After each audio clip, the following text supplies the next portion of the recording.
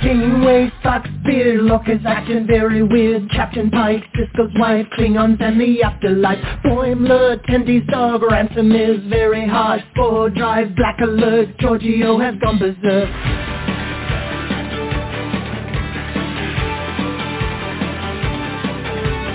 Teacher, Batleth, Edward is an idiot. Spock is dead, Worf is wed, Chekhov's wearing red. Data's cat, Kempak's at, Q has had enough of that. Beam me up, make it so, everybody let's go. We talk about the series.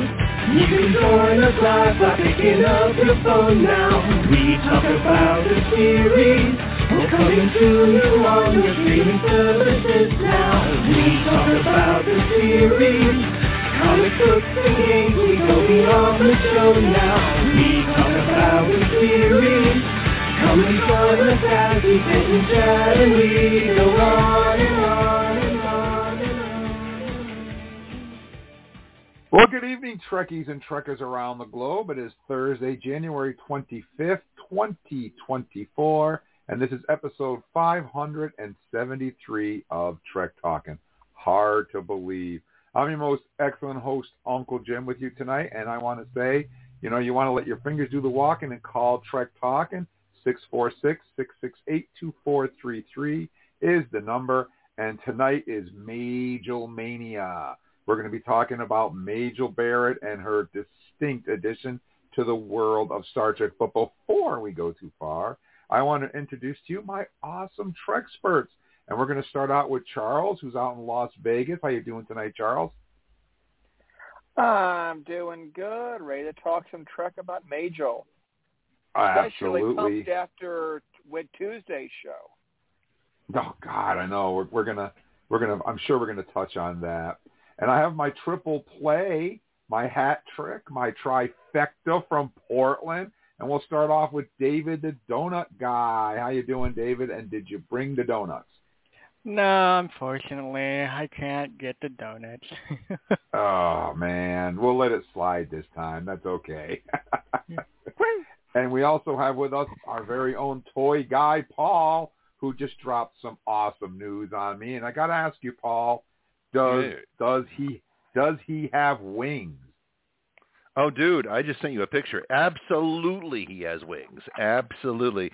We're talking about Flash Gordon action figures, friends, from the iconic 80s picture. And, of course, if you got wings in Flash Gordon, you got to be talking about the mighty Voltan, leader of the Hawkmen, portrayed by the phenomenal cult British sci-fi actor, the great Brian Blessed, Shakespearean-trained actor who just hams it up with his great big beard. And Jim, you will not believe, it's like Brian Blessed will be in your house. I mean, when you see he comes with 4 different head sculpts, it's off the chain. He's just great.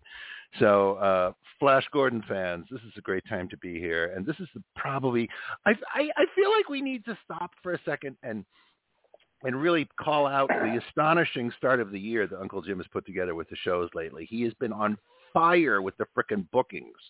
Okay, we had guys, help me out. But we had Aaron from Prodigy. We had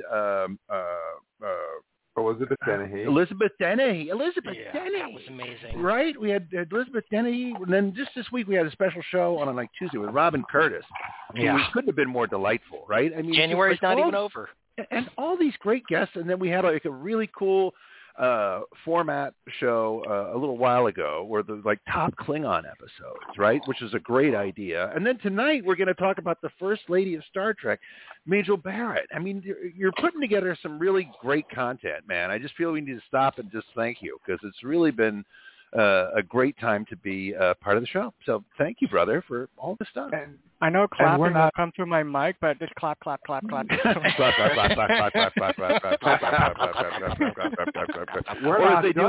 Or in the barristers, right? In England, what do? They rap on the table and everybody just knocks, right? So or the theater thing where you just sort of snap. You just snap, man. Pick up in the microphone, no.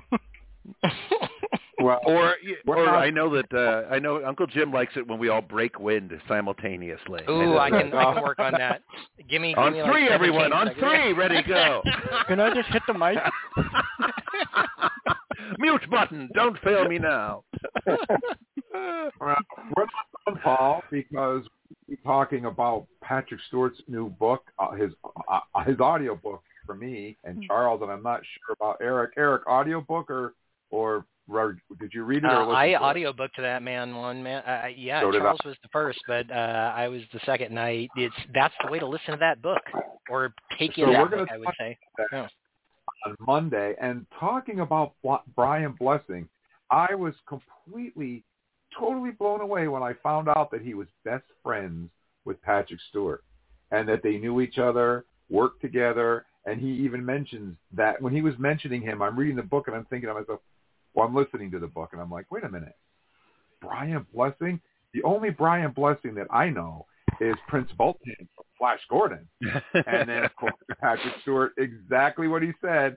He said, he went on to be in Flash Gordon, and I was just like blown away. Yeah, Brian Blessed is the best, dude. If you've never seen it, a bunch of years ago, he did Kenneth Branagh did the best adaptation ever of Henry V. I'm sure Eric's seen it. Yeah, absolutely. But it's the best war movie in Elizabethan times you'll ever see. But Brian Blessed has a huge part, and he is terrifying. He's a really he looks at you wrong. You think he's gonna come through the screen and pop your head off. I mean, he's such a charismatic presence. Really cool. So fun stuff. Yeah, and he knows Patrick Stewart, and they went to school together. How cool could that be? And we're going to talk more about Imagine those two in a bar. So you guys want to tune in. And next Thursday, do we have any Andorian fans out there, Eric? Yeah. I love Andorians, particularly Shran, my man. But I've played an Andorian in Star Trek Adventures before, and I'm not going to lie, I like their culture and their whole 4-gender thing. I think it's pretty cool. Well, we don't have Shran the man. We have security officer Thon the Mon. Woo-hoo! But, I'm so excited about that. So we're going to be talking to Greg Sargent, who was an Andorian security officer in Star Trek Enterprise's first season episode, The Andorian Incident. So if you guys have questions about those testicles waving around on his head, you want to call on Thursday. It's going to be a lot of fun. So before we get too far, though, I want to introduce Eric. He's my other truck expert from Portland. How you doing, Eric?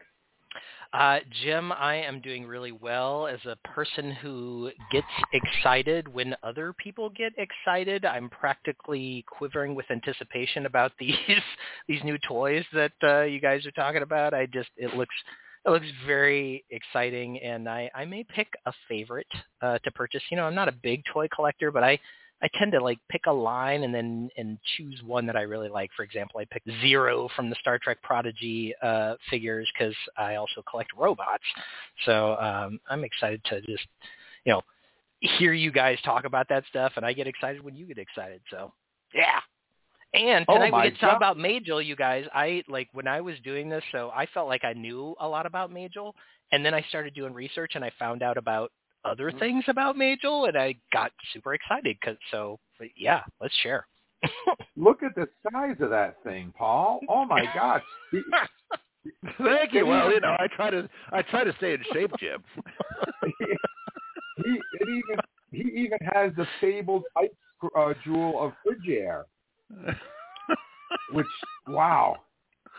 I'm going to have to There you go. This. If you're a Flash Gordon fan, man, you got to get this guy. This guy looks, I will tell you, as a person who has not seen the movie, this guy looks hilarious, and I love it, and I want to see the movie just because I want to see what this guy's part is. Oh, dude, if you watch that movie this weekend, you'll have a huge grin on your face. You'll love it. I'll do it. It's serious fun. Let me ask you, have you watched Ted? Seth MacFarlane? Have I watched? Oh yeah, I've seen that movie. Yeah. So Flash Gordon's in that movie too.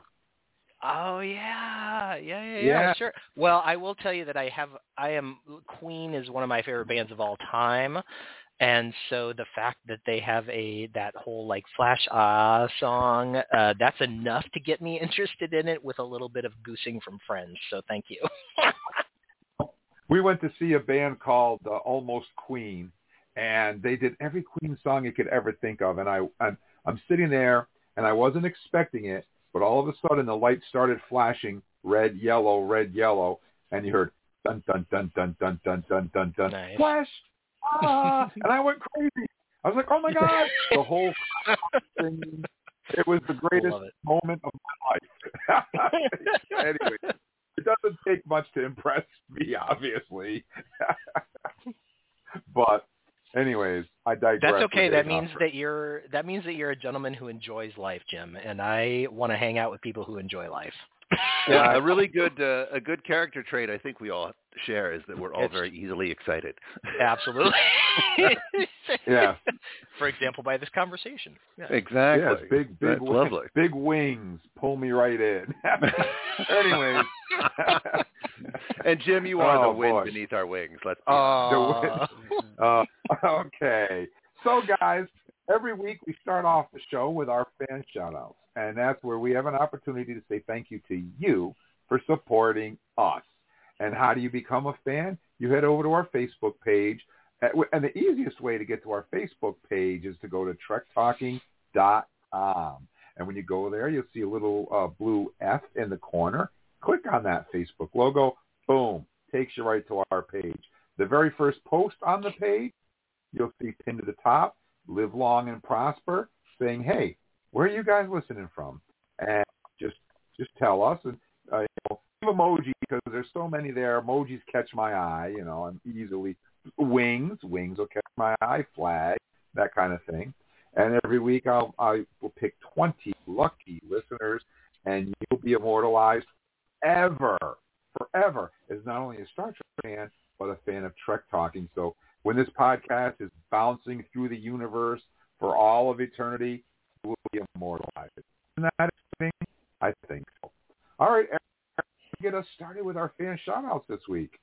I absolutely do. Our very first fan shout-out this week goes out to top fan Fernando Higa, who's saying hello to us from Lima, Peru. Beautiful Lima, capital of so many things, including food, I believe, one of their big things.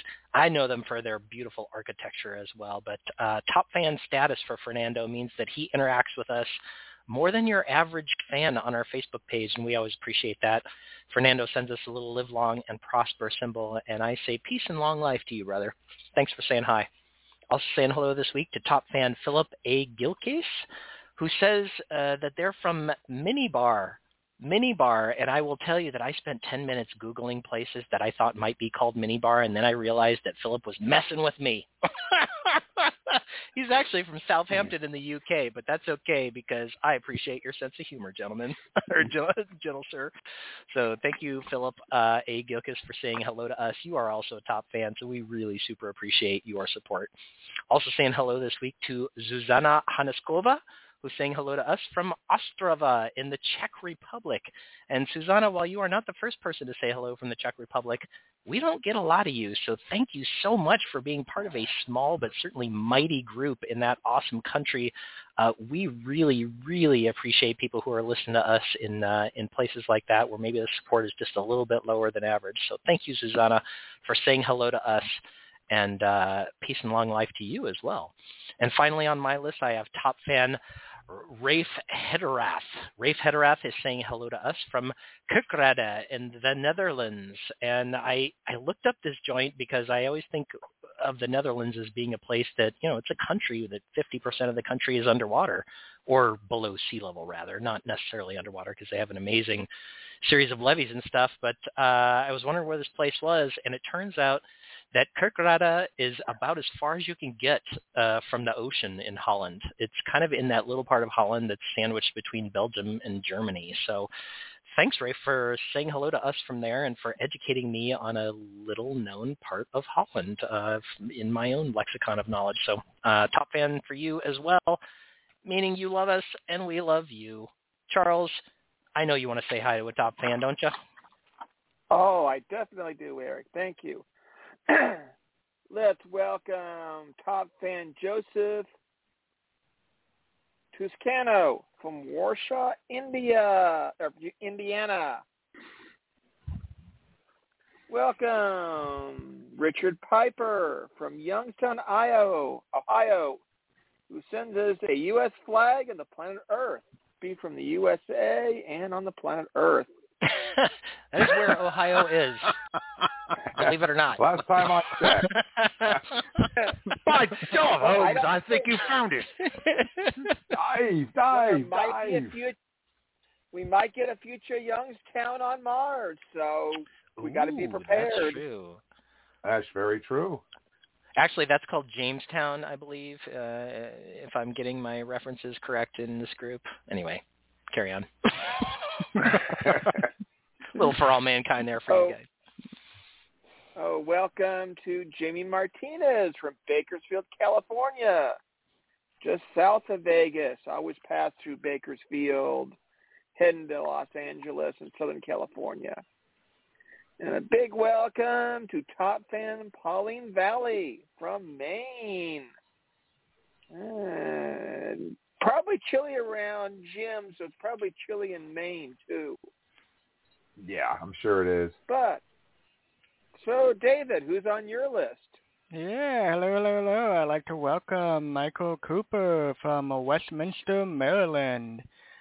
Okay, next one is top fan Lily Bennett from Norfolk, Virginia. Hello. And next on the list is Jamie Finema from Illinois. Last on my list is Kevin Shield from Bonnie Lake, Washington.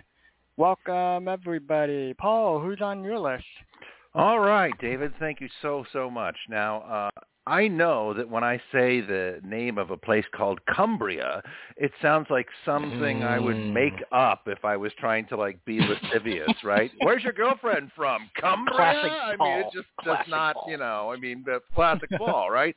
But no, friends. Cumbria is a historical ancient place. It is a ceremonial county in northwest England, bordering the Scottish council areas of Dumfries and Galway, all right? Mm-hmm. And it is a very, very amazing place with a lot of cool lakes. So mistake my nonsense for factual stuff. And we are here to say hello to our good friend Roy Fleming, who's from Cumbria and has the Union Jack flying proudly next over there. So please forgive my silliness, Roy. We admire your area and where you live as well. This came out so wrong. But it's great to have you be part of our family here on Trek Talking. And somehow a top fan has made it on my list as well. And this guy was named by his parents, apparently Gil de Gamesh. So I'm getting a little bit of a sense that might be a nom de guerre or a nom de plume, perhaps, but it's not my place to judge. All I know is that Gil is reaching out to us, and he's a top fan all the way down in Talagante, Chile. There, the flag is flying. Talagante, I think I need a little remedial Duolingo stuff going on here for this one. But Gil Gamesh, wonderful to hear from you. It's great to know that you're out there. Thanks for being a fan. And we also have our friend across the ocean there in Croatia, flag proudly unfurled. Jurica Mandic is saying hello to us from Croatia. See, we have fans all over the world. And just over there, across a couple of borders, not far away from Jurica, it is our friend Ece Ozuduru. Ece says that I am Turkish, Southwest Turkish, flag flying proudly right next door to the Live Long and Prosper sign. So we are an international community, and we're all united by our love and friendship for all things Star Trek. And back to Uncle Jim we go. And I'm going to spin the globe and bring it right back here to the United States of America. And I'm actually going to go down to the Big Apple, New York City, the city that never sleeps. And we're going to say hello and thank you to Susan Kingston Yo. And then we're going to swing down to Colorado. And we're going to say hello and thank you to Melissa McCrae. And we're going to go to Minneapolis and say hello and thank you to David Bergwald. And then we're going to come all the way back to Roxbury, New Jersey. And we're going to say hello and thank you to J.J. Becker. We appreciate each and every one of you guys. We're so happy to have you aboard and be members of our Star Trek family. And with that, we're going to move on to our Star Trek birthdays. Well, there's a punk in the alley and he's looking for a fight. There's an Arab on the corner by... See what happens when Uncle Jim gets Wow. Wrong song. It's the other one. There we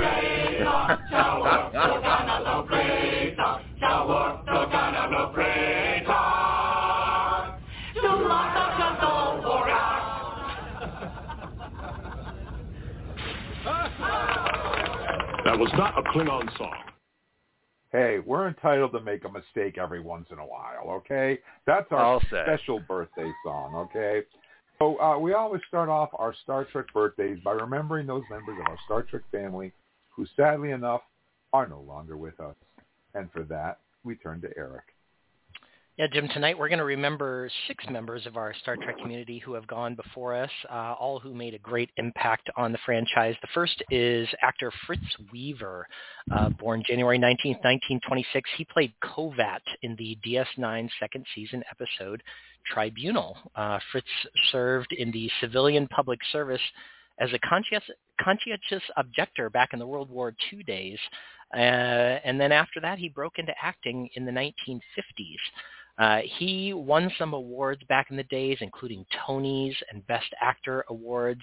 In fact, he won a Tony for playing Best Actor in his play performance as Jernome Malley in Robert Marasco's Child's Play. But perhaps his most memorable role was that of doomed German Jewish patriarch Dr. Josef Weiss in the Watershed TV miniseries Holocaust from 1978, for which he was nominated for an Emmy Award as Outstanding Lead Actor in a Limited Series. So Fritz Weaver, thank you so much for your contributions to Star Trek and other franchises along the way. Happy birthday to you. Happy birthday as well to actor Gino Silva. Gino Silva, born January 20th, 1948, played the Romulan Senator Vrax in the Enterprise four-season episodes United and the Enar. He also played Carlos the Barge Captain in The Lost World, Jurassic Park. I'm sure you've heard of that movie. Also played the mute gunman at the end of Scarface. Remember the guy, the skull from that 1983 movie? Yeah, he's the one. He's the one who actually fires the last shot in the final shootout of the movie.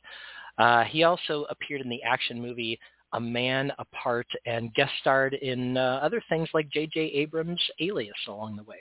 So happy birthday to Gino Silva. Happy birthday as well to actor Seymour Cassel. Seymour Cassel, born January 22nd, 1935, was a veteran actor who played Hester Delt in the Next Generation second season episode The Child. Cassel was nominated for an Academy Award for his supporting role in 1968's Faces, which of course was directed by John Cassavetes. He appeared in several other films by the same director, most notably 1971's Minnie and Mouskowitz, in which he had the lead role. He has over 200 credits on his IMDb. Most are, of course, for acting and things like that, but he does have a credit as a cinematographer, and it was kind of interesting because I tried to dive into this a little bit and I couldn't find too much information, but it seems that at some point in his career, he actually got to interview Alfred Hitchcock, and some of that footage was used in a French film, which I'm not going to attempt the name of because my French is terrible, but I think it's kind of cool that he sort of had that one little non-acting credit in there, and it caused me to go down a rabbit hole.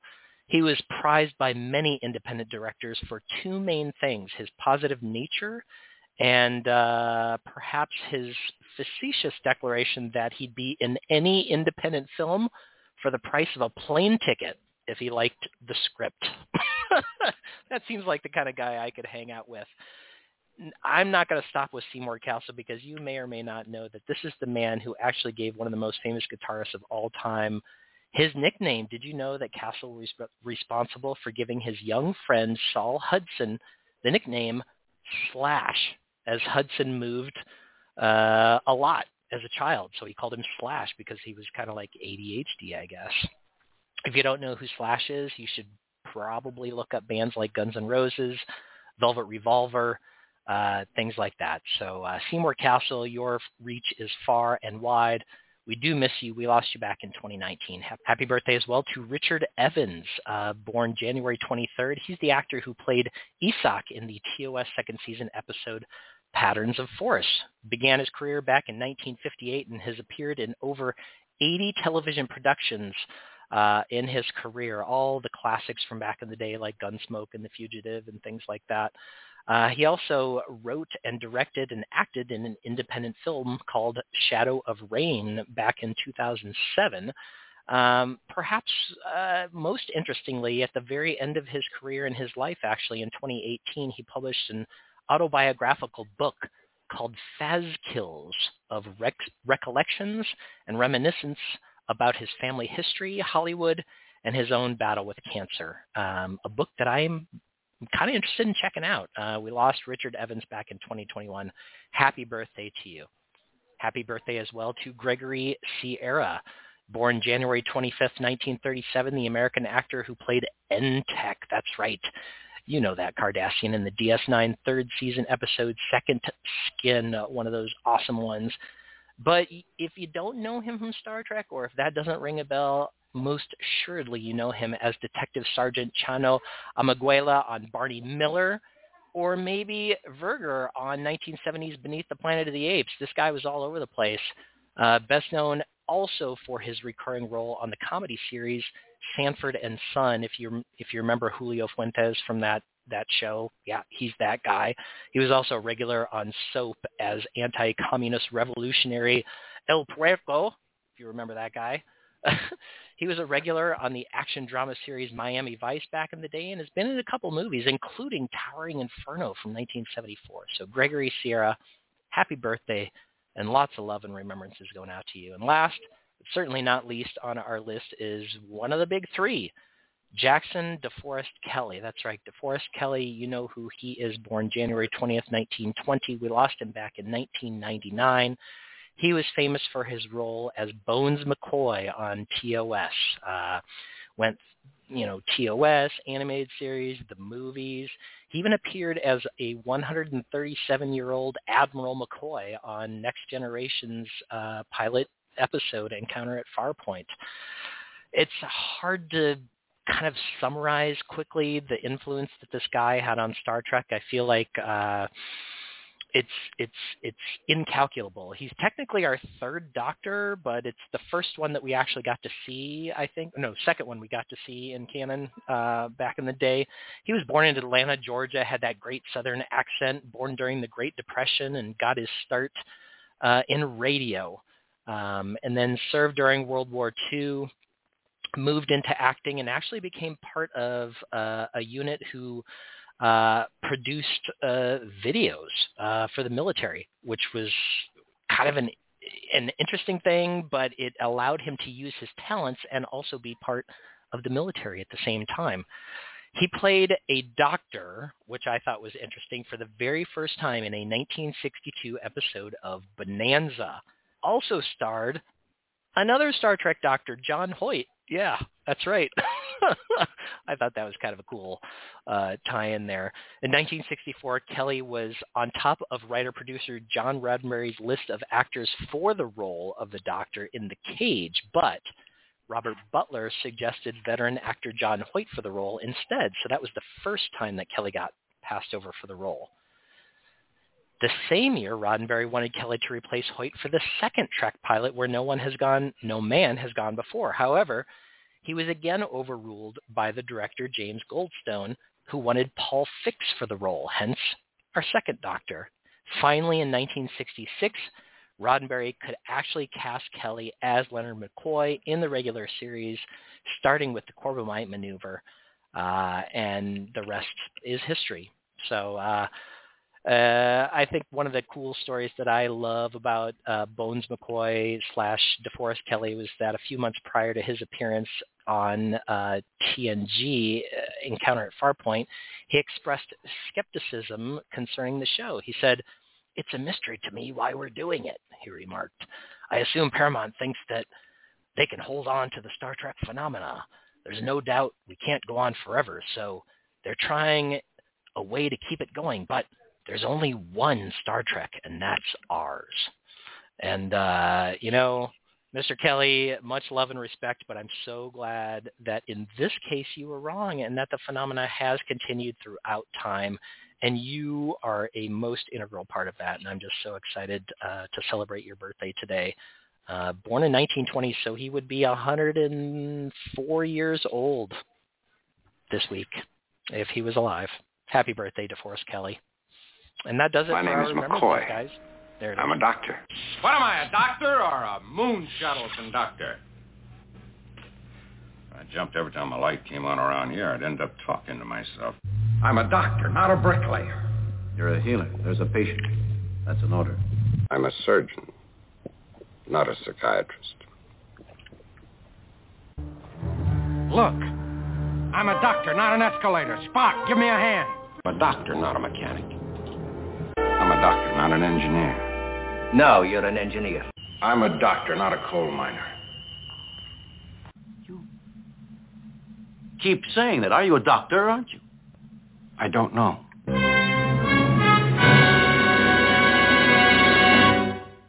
Absolutely classic.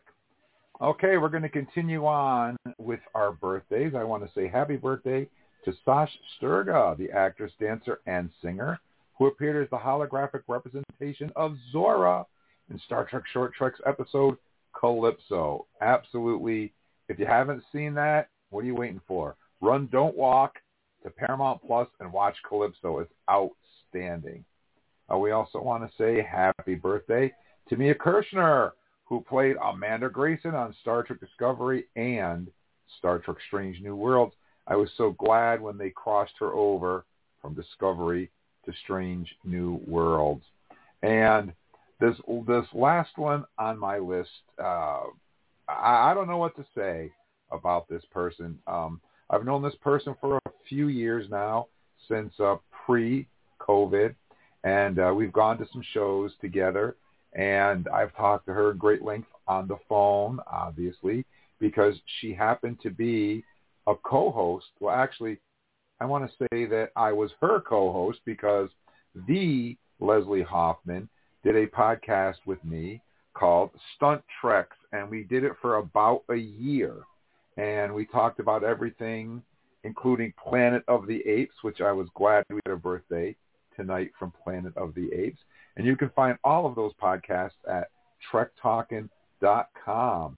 Now, Leslie is a stunt woman, actress, and stunt coordinator who worked as a regular performer on Deep Space Nine and Star Trek Voyager. She was also a stunt double for Roxanne Biggs Dawson, who you guys probably know as B'Elanna Torres. If you're a horror fan, though, however, you'll get a chance to see Leslie Hoffman in all of her glory in the original Nightmare on Elm Street. And you can see her waving Freddy Krueger's claws around. She gets to wear the claws and the sweater. And every time when I get an opportunity, I like to play this clip. It's a short clip, but this is Leslie Hoffman from A Nightmare on Elm Street.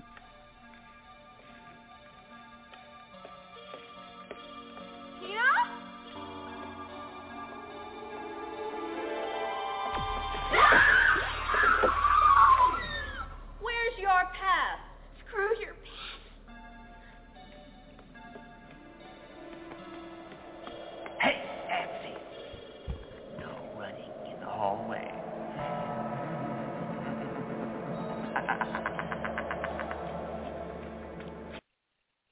And guess what, guys? We are very lucky because we have the one and only. Awesome. How you doing tonight, Leslie? Welcome to the podcast. I'm doing fine. How are you doing? I can't complain. I wanted to ask you, all of your time working on Star Trek, did you ever get a chance to work with Majel Barrett?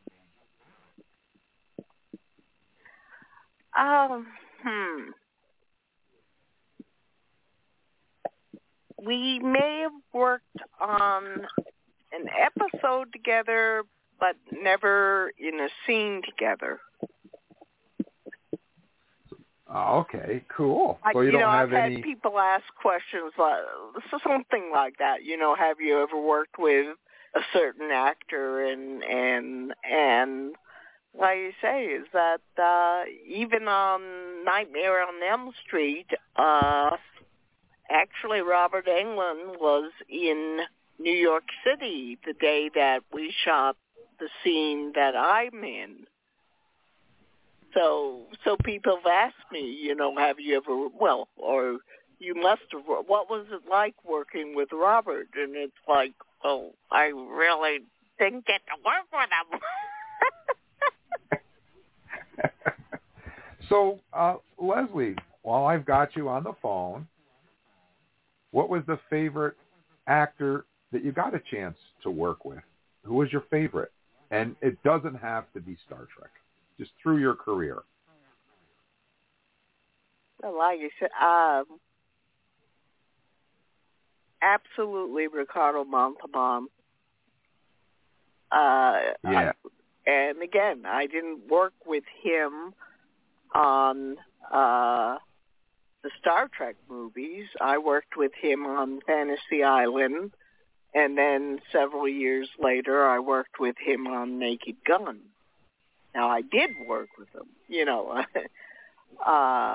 well, no, I take that back. I lied. See, I'm making up stories already.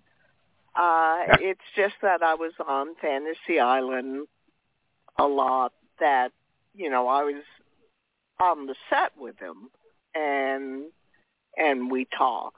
And, I mean, he was the most amazing person. I mean, to have such a career in the 40s and 50s, he was billed as the Latin lover in feature films, and it wasn't until the I would say the 70s that he really made his mark in television, and then back to feature films again. But he was so friendly to everybody. I don't know if he had a photographic memory or something like that, but like I say, we worked on Fantasy Island, and years later, I walked on the set of Naked Gun, and he comes up to me and says, "Hello, Leslie." I mean, wow. It's like my jaw hit the floor. I mean, I couldn't believe someone of his prestige, whatever you want to call it, that he would remember the name of even though you called me the Leslie Hoffman, that he would remember the name of a stunt woman. Wow. Leslie, just as a side note, what kind of car did he drive? Oh. Well, are you bringing up that other story? Is that one of the cars I drove during the time of Fantasy Island, I forget if it was a Toyota Corona or Corolla. It's been long enough that I forgot. But I had done this paint job on the car. So the body was white, and they put, who knows what material it was. They put this, material on the roof of the car. And I drive on to the Warner Brothers lot, and Ricardo walks up to me, and he goes, "That's a nice car you have there," or something like that. He's complimenting my car. And I so badly wanted to say, "And yes, it has real Corinthian leather."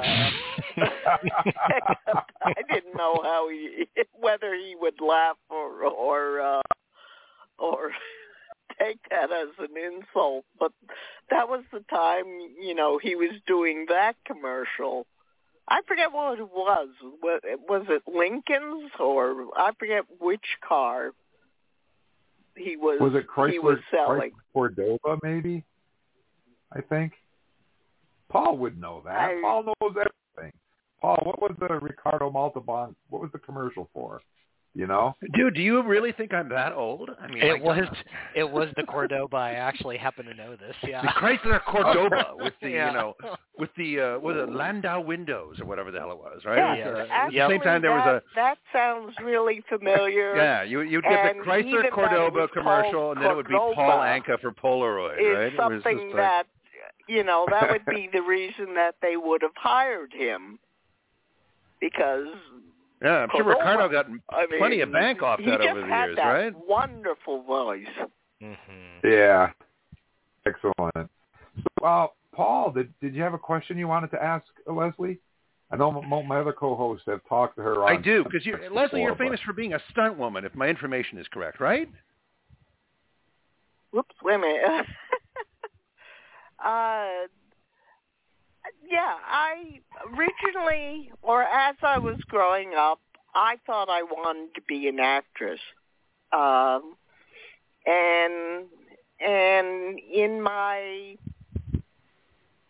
senior year, I went to one of the acting schools in New York City, and I found acting, or at least the way they were teaching it, acting was so boring. I mean, it was take so many steps and say your line, and then turn around and walk over here and say your line, and it was like this was my life's dream, and this teacher just ruined the idea of acting for me. I just couldn't believe this was what acting was all about.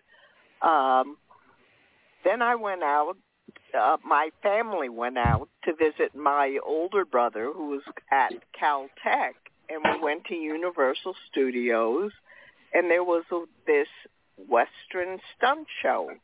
And, they introduce the stuntmen, and they come out, and they're talking, but then they would get into fights, and they jump and roll and shoot guns, and yet they were still acting. Like I say, they were talking. And I never knew about stunt work in, let's say the 1960s, very early 1970s. I mean, until this Universal stunt show. And once I saw these stuntmen, I said, "That's it. I want to be a stuntwoman." That's awesome. Your take was basically to hell with Lee Strasberg. I want Lee Van Cleef. Lee Strasberg, no thanks. Lee Van Cleef, yeah, that's it. So, did you ever accidentally knock someone's teeth out? I mean, it seems like that would be a risk in stunt work, right? That's what I'd be worried about. I mean, you wouldn't be a very good stunt person if you knocked out somebody's teeth. Well, there you go. That's why I'm not a stunt person, right? Whoops. Wait a minute. I don't know, but if you're known for hurting fellow stunt people, you're not going to be working very long in the business. Well, that's okay. I was hoping to retire anyway, so that's all right. People is we are professional actors. We are not daredevils. We do, or at least this is what I feel, and hopefully many others feel this way too, is that you don't take a job that you can't do. So it's like I never knew how to ride a motorcycle, and I was called up and asked if I would ride a motorcycle and, lay it down as the stunt. And I thanked them very much and said, here's the name of a stunt woman that rides motorcycles, but I can't do it. I appreciate the call. I appreciate you thinking of me, but no. So a professional stunt person would not take a job they couldn't do. But Leslie, you did ride a motorcycle in 1941 by Steven Spielberg, right? Actually, I don't know, but that was a motorcycle sidecar, and I was on the sidecar. The very famous Bud Eakins was driving the motorcycle, doubling John Belushi when John Belushi pulls the pin out. Treat Williams and Wendy Jo Sperber are in the sidecar, and the motorcycle separates from the sidecar. And when I say going back to Bud Eakins, he is so, to me, I love the movie The Great Escape, and even though Steve McQueen was an excellent motorcycle rider, and he did a lot of the motorcycle work in The Great Escape, but that jump of the motorcycle and then going into the barbed wire, that was Bud Eakins. So again, it's such a thrill. It's such an honor to work with somebody that in this case is, in my mind, so well known for his motorcycle work.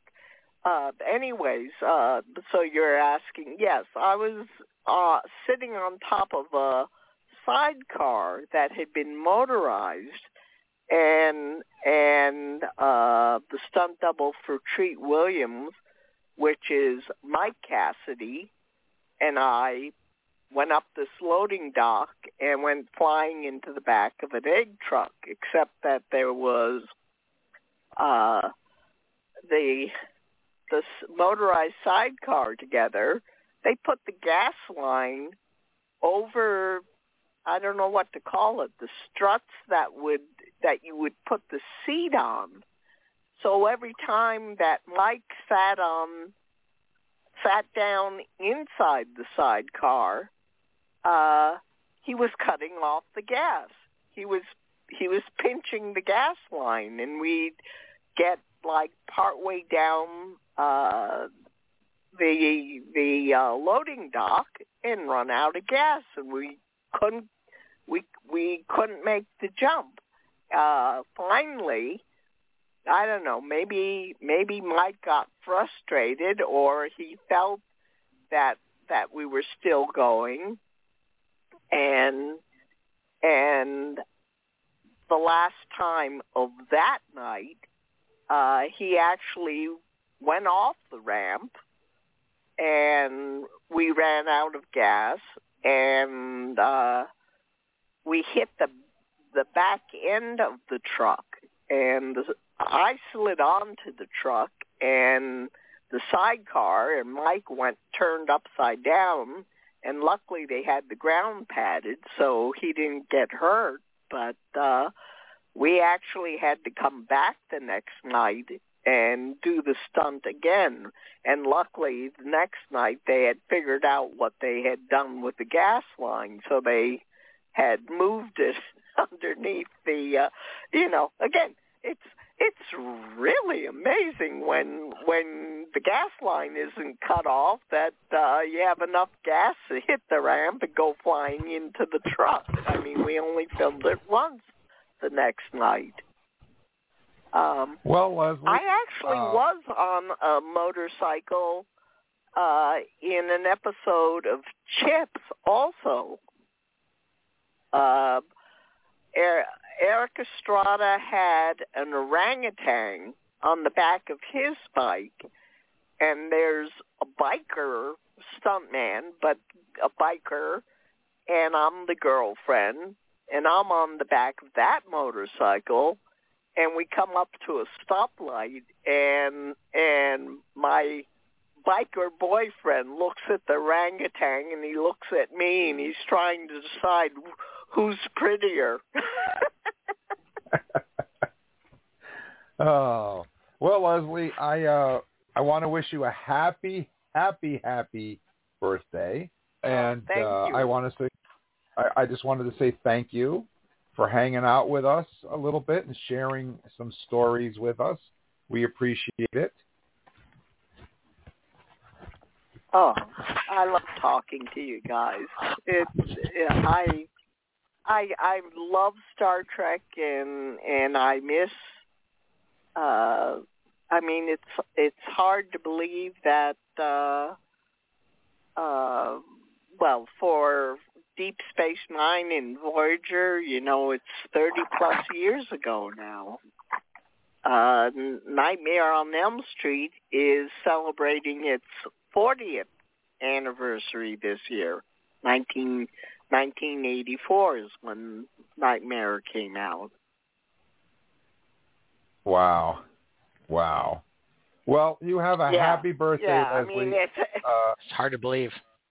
It's hard to believe, and thank you so much for spending some time with us tonight. Thank you, Leslie, and have a great night. You too. Bye. Bye-bye. All right, guys, that was the Leslie Hoffman, and right now, I want to sing this special song, and it's the right one this time, out to the Leslie Hoffman. Well, there's a punk in the alley and he's looking for a fight. There's an Arab on the corner buying everything in fight. There's a mother in the ghetto with another now to feed. Seems that everywhere you look today there's misery and greed. I guess the earth is going to crash into the sun, but that's no reason why we shouldn't have a little fun. So if you think it's scary, if it's more than you can take, just blow out the candles and have a piece of cake. Happy birthday! Happy birthday to you! Happy birthday! Happy birthday to you! Wow! Happy birthday! Happy birthday to you! Happy birthday! Happy birthday to you!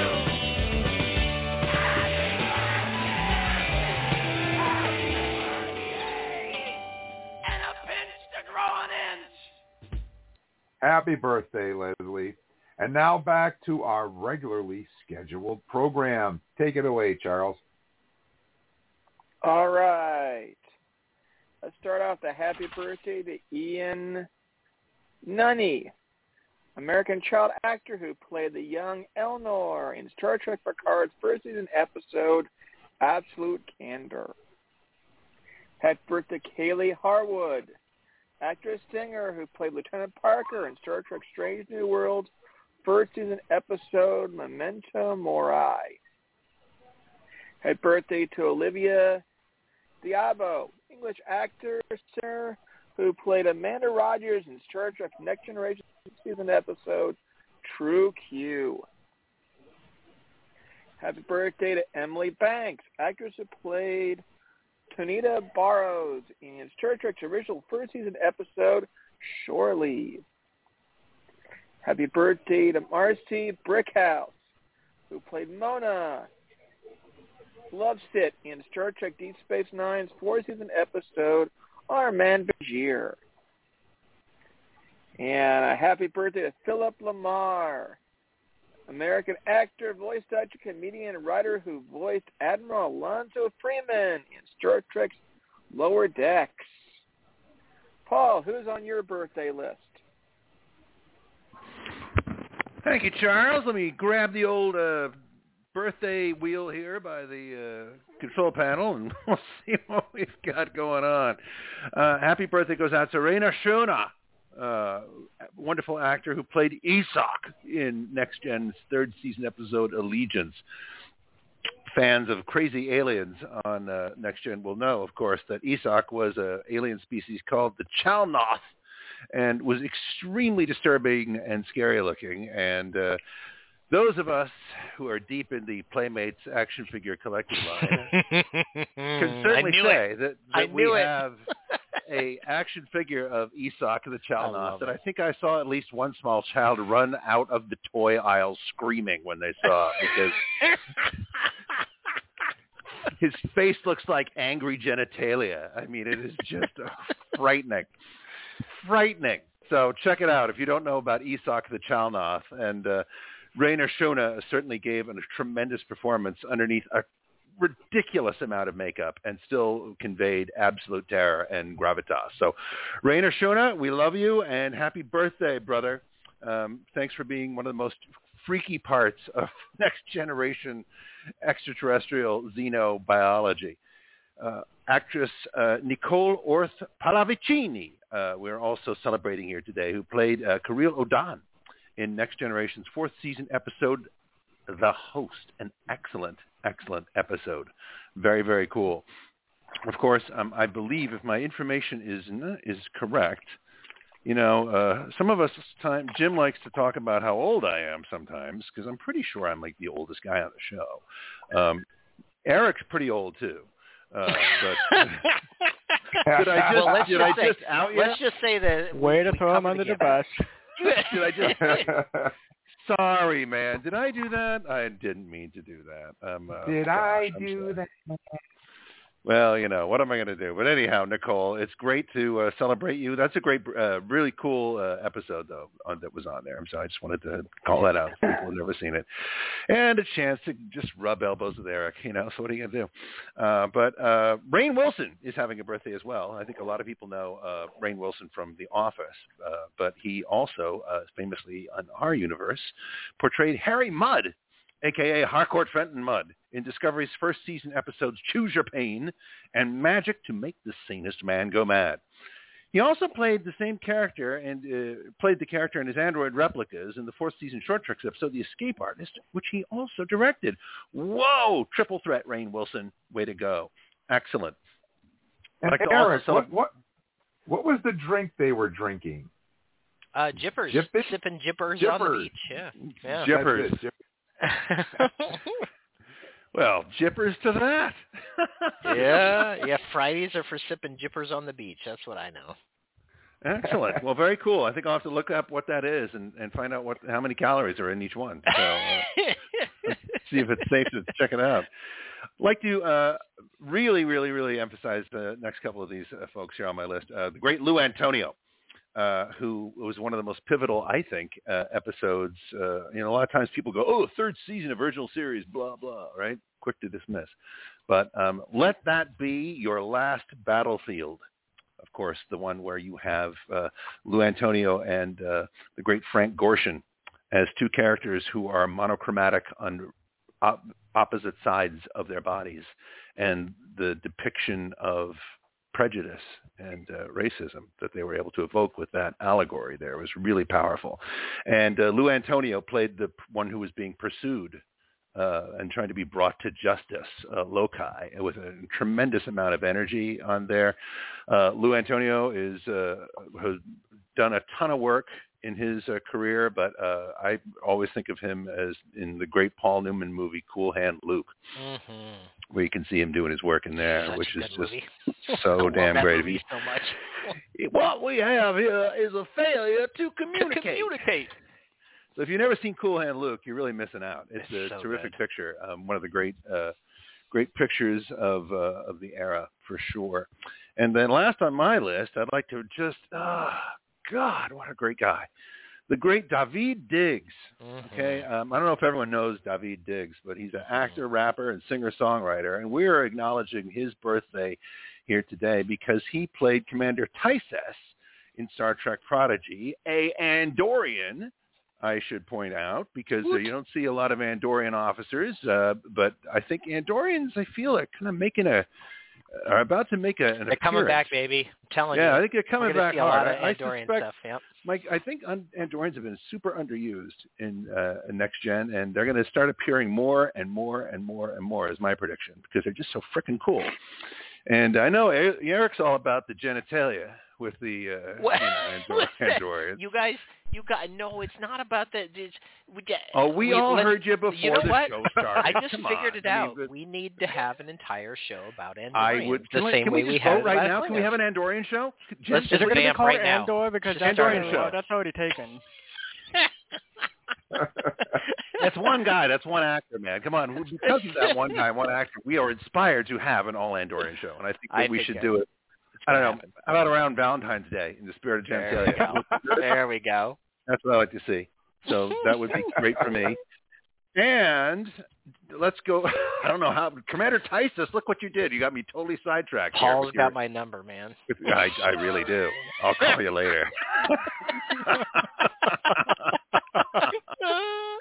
But one of the things I want to, David Diggs is great, but one of the things that I am especially fond of, because it's the first thing I ever saw him in, is the magnificent Hamilton. Okay, and I hope everyone has seen Hamilton in the audience. I mean, but David Diggs, pretty sure originated the role of Lafayette. He did. Right? Lafayette. You don't have the votes. Nope. Just so great, man. He's great. He's so energetic and so charismatic. Just charisma seeping out of the guy. And I hope to see a lot more of your character.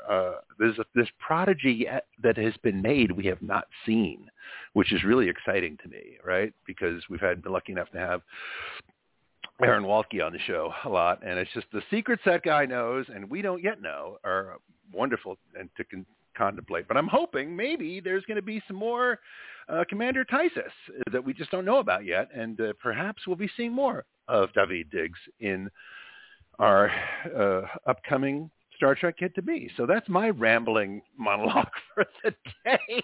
I'm going to pass this next. Who we missed so far? We went out of sequence. I know Uncle Jim has already gone because we did all that wackiness there. And have we done Charles? Charles, have you gone? You did, because you did Olivia D'Abo. You're the end of the line, man. By the end, am I the oh, God, You're how embarrassing. Caboose. Well, You're the caboose. Are you saying I have a large ass, Charles? Is that what you're saying? It's cute, though, so it's okay. Jesus, it's just so humiliating to be on radio. Oh, well, all right. I'm going to pass it back to Uncle Jim. He's going to start off our festivities as we begin. Yeah. Are you ready, friends? Majel Mania.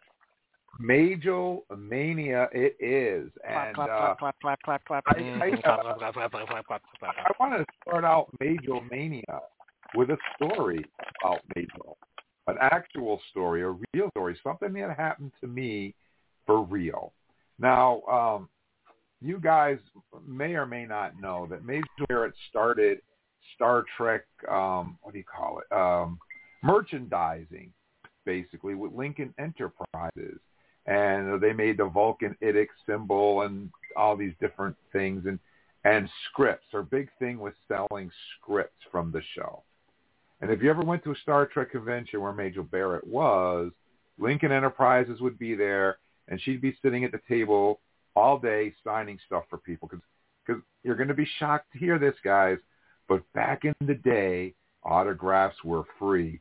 Please, jump back, Uncle Jim. Say it isn't so. But yes, they were. You just went up to the table, you bought a picture for $5, they signed it for you. Quick, simple, easy. And the thing that was great about Majel is she was at the table all day. So you could go in 15 times and get autographs from her and chat with her. She was just a charming, delightful, wonderful, wonderful woman. And when I was planning Star Trek conventions back in the early 90s, we like to have people at conventions who had never been to them before, like Elizabeth Dennehy, for instance, Robert O'Reilly, for instance. So when we were thinking about who to have, I said, well, we have to have Mr. Halm, because at this time, Addams Family was in the movie theater, and he played Lurch in the Addams Family, and he also played Mr. Halm on TNG. He'd never done a Star Trek convention. So, boom, we got him. And we thought, well, if we get Mr. Halm, we have to get Lwaxana Troi, because Mr. Halm carried around her luggage. So we ended up having Majel Barrett. So I go to the airport with my wife, Karen, to pick up Majel Barrett. And she's getting off the plane, and they have all of her luggage on the cart. And she asked me to grab her luggage. And I felt like Captain Picard in that episode. I picked up the luggage, and I think my nuts fell off. It weighed a ton. It was loaded with scripts. And I barely got it up onto the cart and rolled it out to my car. I was like, oh, my God. She lugs this thing from California all the way to New York. And it's just, I'm just glad that we now know it's okay to say nuts on the show. And that you know, we thank you, brother. It was an experience. It was an eye-opening experience. And I tell you, Majel Barrett was the sweetest, most compassionate woman that I ever met. She loved the Star Trek fans. And we had a party for all the people that worked on the convention. And she came up and took pictures with everybody and signed stuff for everybody. And she was just a jewel, an absolute jewel. And she's definitely very, very sorely missed. So we miss you, Majel Barrett. But since we're talking about Majel Mania, the very first time that anybody would see Majel Barrett would be on the cage as number one. I'm not talking about number one on Strange New Worlds. I'm talking the original number one, the number one, played by Majel Barrett. What a great role that was. And that, you know, only started the train rolling because not only did she play number one. Well, hold on, Jim. But do you know why they wrote her out of that role? Because she was too assertive. Too assertive. Wow. Crazy. Too assertive. The story I've heard is that she was too close to Gene. She was a little too close to Gene Roddenberry, and I think that kind of made a little bit of a threat to the production. And let's not forget that when the cage was not picked up and it got scrubbed, she would come back as Nurse Chapel. No, not the Nurse Chapel on Strange New Worlds. Get your minds out of Strange New Worlds. She played the original Nurse Chapel and TOS, and then when TOS wrapped, she played a character which a lot of people often forget about. The very first Cation that we ever see, Eric, and who was that? MRES. MRES, that's right, on TAS, the animated series. She played MRES. Awesome character. I saw a really great cosplayer as MRES at a convention, and I couldn't believe she had the big paws and everything. I was like, wow, is a cosplay right there. And, and she also voiced several other characters on TAS as well. Not just MRES. including Amanda Grayson, because actually Jane Wyatt was unavailable for that role on TAS, and so they decided to go with Majel. Yeah, she's been around, and of course we're calling her Majel Barrett-Roddenberry because she married Gene Roddenberry, obviously, right? Yeah, she did. There was actually two weddings. Like they had a kind of unofficial, but they considered it official wedding, a Shinto Buddhist wedding on August 6, 1969. But technically that wedding actually happened before Gene was divorced from his previous wife. So even though they regarded it as their real wedding, they made it legal with a civil ceremony, something like 4 months later or something like that. Interesting. Yeah. Yeah, and there's another story floating around. Everybody obviously knows Yeoman Rand from the first season of TOS, right? Well, at the time, Gene Roddenberry was in the throes of a divorce, but not divorced, and he was having an affair with Majel, and he was having an affair with Grace Lee Whitney. And the people that were producing Star Trek thought, well, this is a bad thing. We don't want to have a clash between Grace Lee and Majel. It's just not a good thing. So one of them's got to go. And it ended up being Grace Lee Whitney. And that's why she's no longer on the show after that. People often wondered, why did she disappear? And that's why.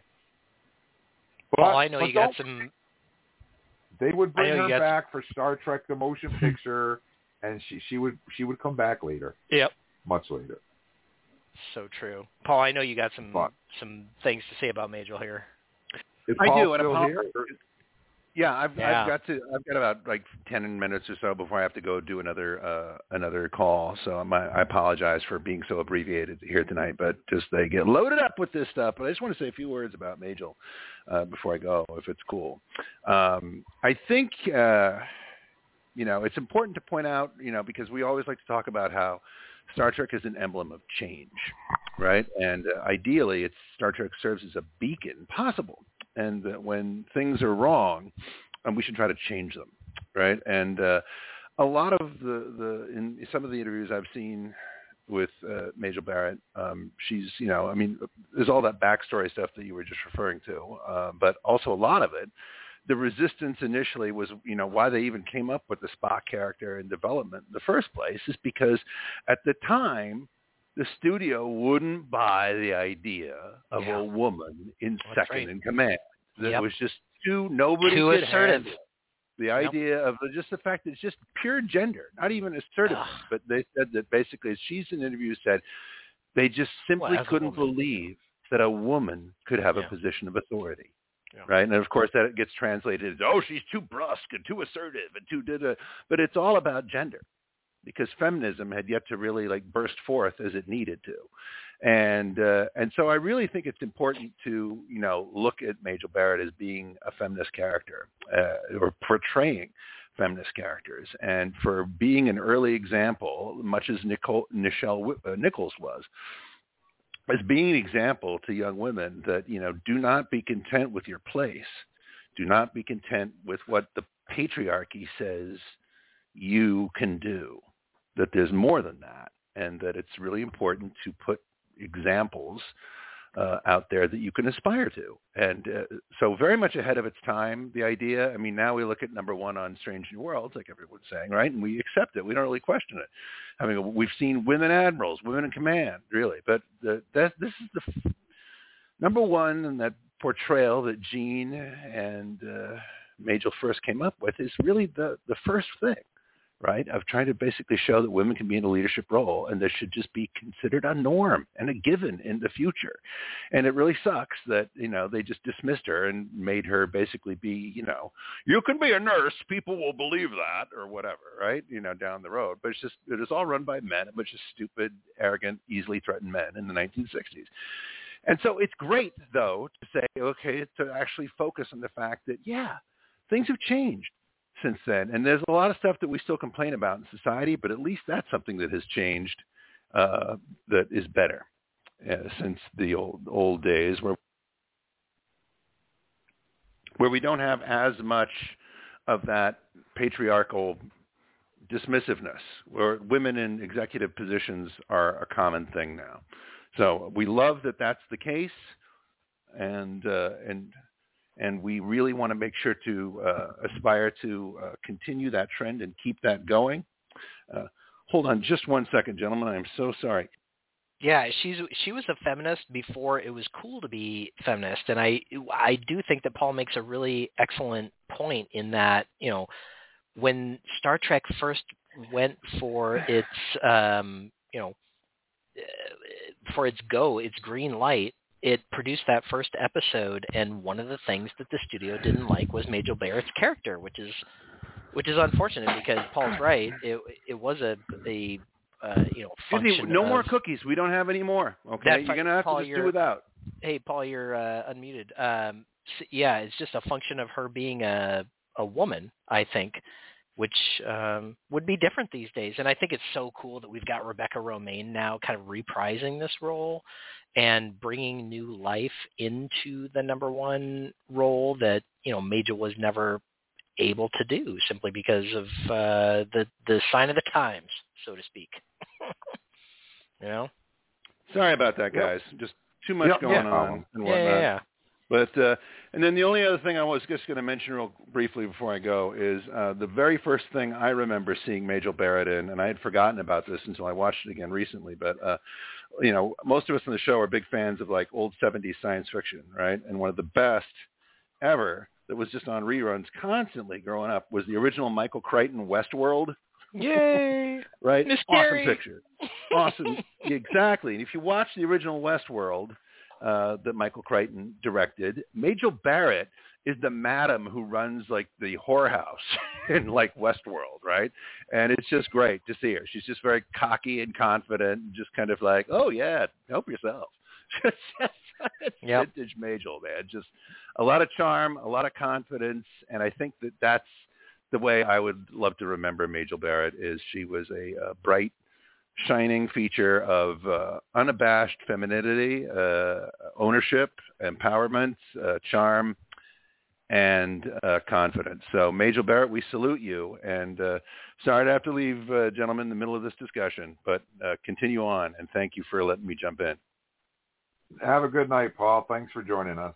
Yeah, I think that unfortunately, well, I don't want to say the word unfortunately, but Nichelle Nichols gets a lot of the attention for being such a trailblazer. But I think, as Paul, mentioned, I think that Majel Barrett gets overlooked so often simply because The Cage was never picked up. And so the character that she's most associated with was Nurse Chapel. And it wasn't until years and years and years and years later when The Cage, was released when people, would recognize her as number one.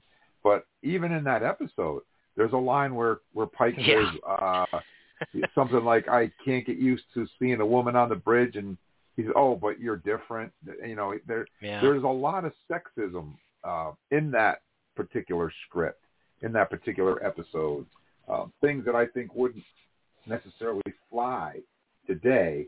But like Paul said, back in the 60s, that was normal. And but I think what's important about that is that, like Jim, it was pushing the edge, and I think one of Paul's points maybe was that one of many reasons maybe, but like one of the reasons that The Cage didn't get picked up was because of that, And it was funny because they actually took her character qualities, number one's character qualities, and they integrated them into the new character of Spock, and they made him alien.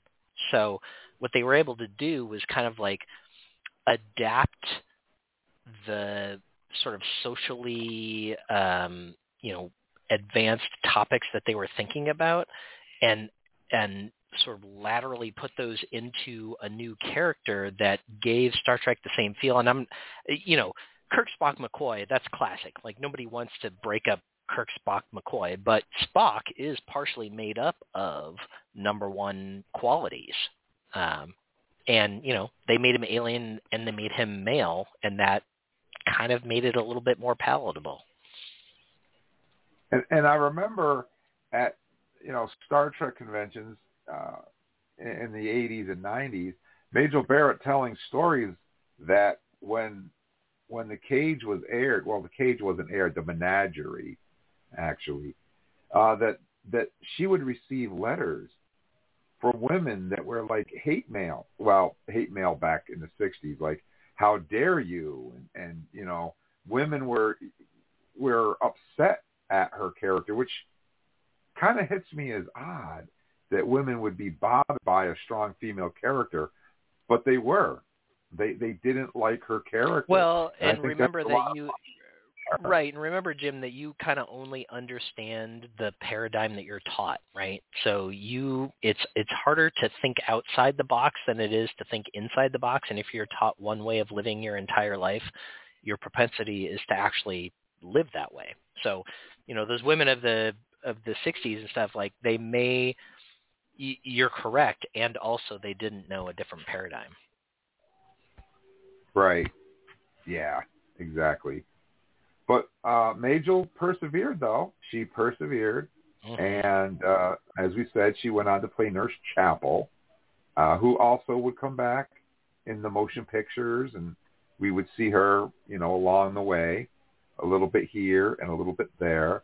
MRS in Star Trek the Animated Series. And then I think she really took off when TNG came along, because she came back and played Deanna Troi's mother, Lwaxana Troi, who had the hots for Captain Picard. And, and this is, people either love the character or they hate the character. Oh, does anybody hate Lwaxana Troi? I mean, Lwaxana Troi, daughter of the fifth house, holder of the sacred chalice of Rix, heir to the holy rings of Beta Z. Does anybody hate that woman? Slayer of Gowron? Oh, wait, wrong guy. Yeah, the Slayer of Gowron. Whenever I put up on our Facebook page and I choose a picture of Lwaxana, read the comments. Inevitably, you will get the hate of Lwaxana. I don't know why, but people are entitled to their opinions, but they either think she's a hoot or they think she's a bitch. I mean, it's one or the other. There's really not many down the middle. Either they love her and think she's great, or they hate her. But either way, I think that she made Lwaxana Troi like, I don't know, she's just the mother-in-law from hell.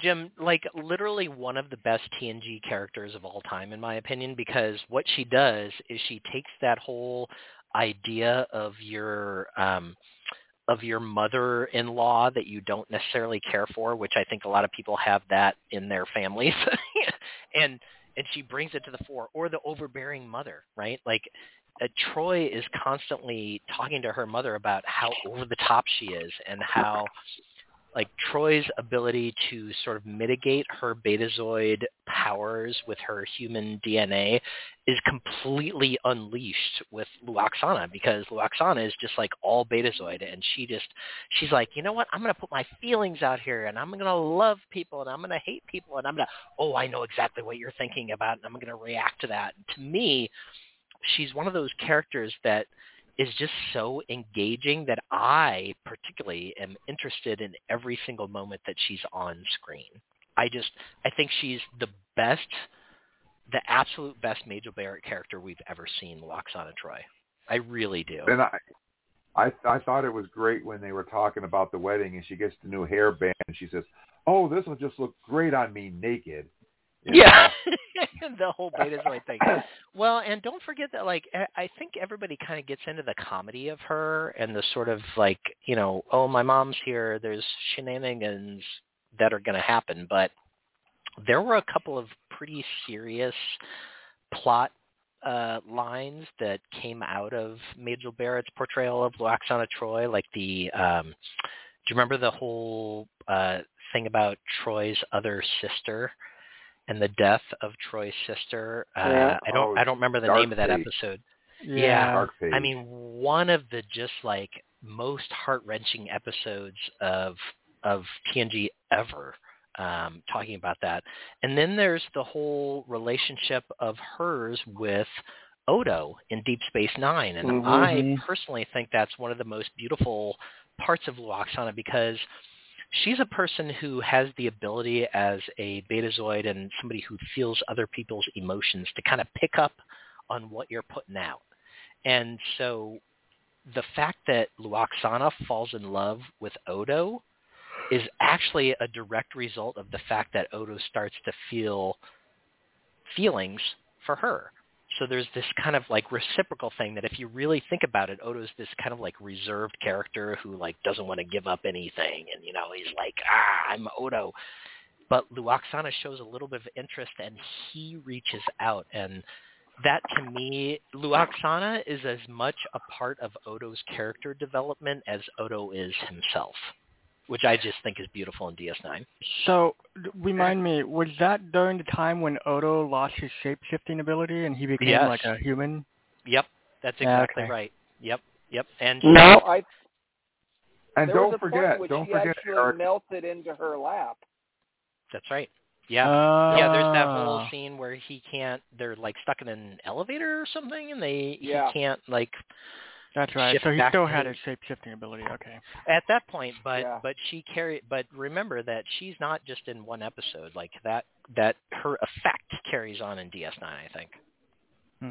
And I just wanted to point out that she also shares a scene with Mick Fleetwood from Fleetwood Mac briefly, because Mick Fleetwood plays the Antedian, and when they're beaming off the ship.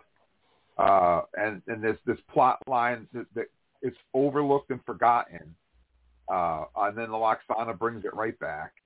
and there's a terrorist attack. They're going to blow up some embassy or some. I don't remember the exact details, but Lwaxana is just getting ready to beam off the ship, and she calls out Mick Fleetwood as the terrorist who's going to bomb the embassy. Just like in the last 30 seconds of the end of the episode, she calls him out as a terrorist because she can read his mind. And so she actually got attacked in a scene with Mick Fleetwood. How cool is that? I mean, granted, he was a giant fish, but still. No, it still counts. I would be a giant fish on Star Trek. No Absolutely. problem. I'll be a stalk of celery if you want. I'll do anything. Just put me on the show. I'll be a tree standing in the corner. Whatever. So we've got our TOS Majel, we've got our TNG Majel, we've got our TAS Majel. Then we have Majel kind of like post Roddenberry. Are we ready to go post Roddenberry Majel? Is that the thing that you sent me that you're referring to? Oh, well, there's also that. No, I forgot about that. So, yeah, can I introduce that, Jim? Is that cool? Yeah, I don't know what it is, but I have it here because you sent it to me. I did. I sent you this really obscure thing. So in my Majel research this week, what I found out was that she not only did voiceover work for Star Trek shows and other things like that, but she also provided voiceover work for the Union Pacific Railroad Company. So as a train comes into, an intersection or that sort of stuff, they have this radio that they keep track of, and the radio is called an automated railroad defect detector.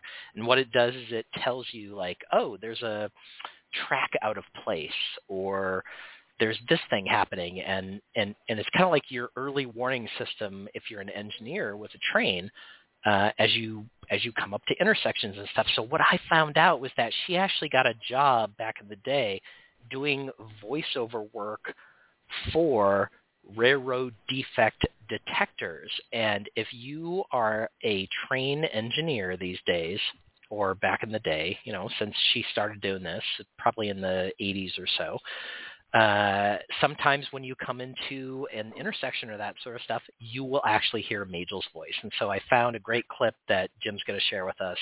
This is Majel Barrett as a railroad defect detector for the Union Pacific Railroad. UP detector, milepost 111.9, track 1, no defect, total axle 12, train speed 26, mph, temperature 37 degrees, detector out. So this is totally like her stuff that she did for the J.J. Abrams movies, right? Because they recorded her voice a word at a time, and they put the words together to, make a sentence that makes sense, that tells people what they need to do. So I just think it's super cool that she crosses over from Star Trek into the Union Pacific Railroad, and there are thousands of people running trains out there today that hear Majel's voice every single day they work. Wow. And for it's those, like having an those Enterprise on the train. She actually does the voice of the Starship. Yeah, I was going to say, she does the voice of the Enterprise. They phonetically, they recorded her voice and used her voice for the ship's computers, except on Prodigy, which is Bonnie Gordon. But up to then, it was Majel Barrett. That's right. She does. But then, go ahead, Charles. Well, I was going to.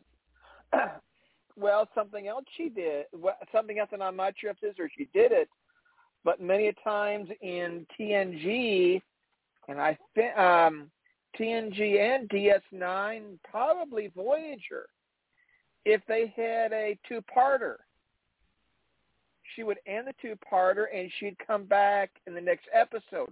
What happened last week? And her voice would be in there to introduce us the part 2 episodes. Totally. That's right. She Best of Both Worlds, part 1 and part 2 is where she started that. Yeah.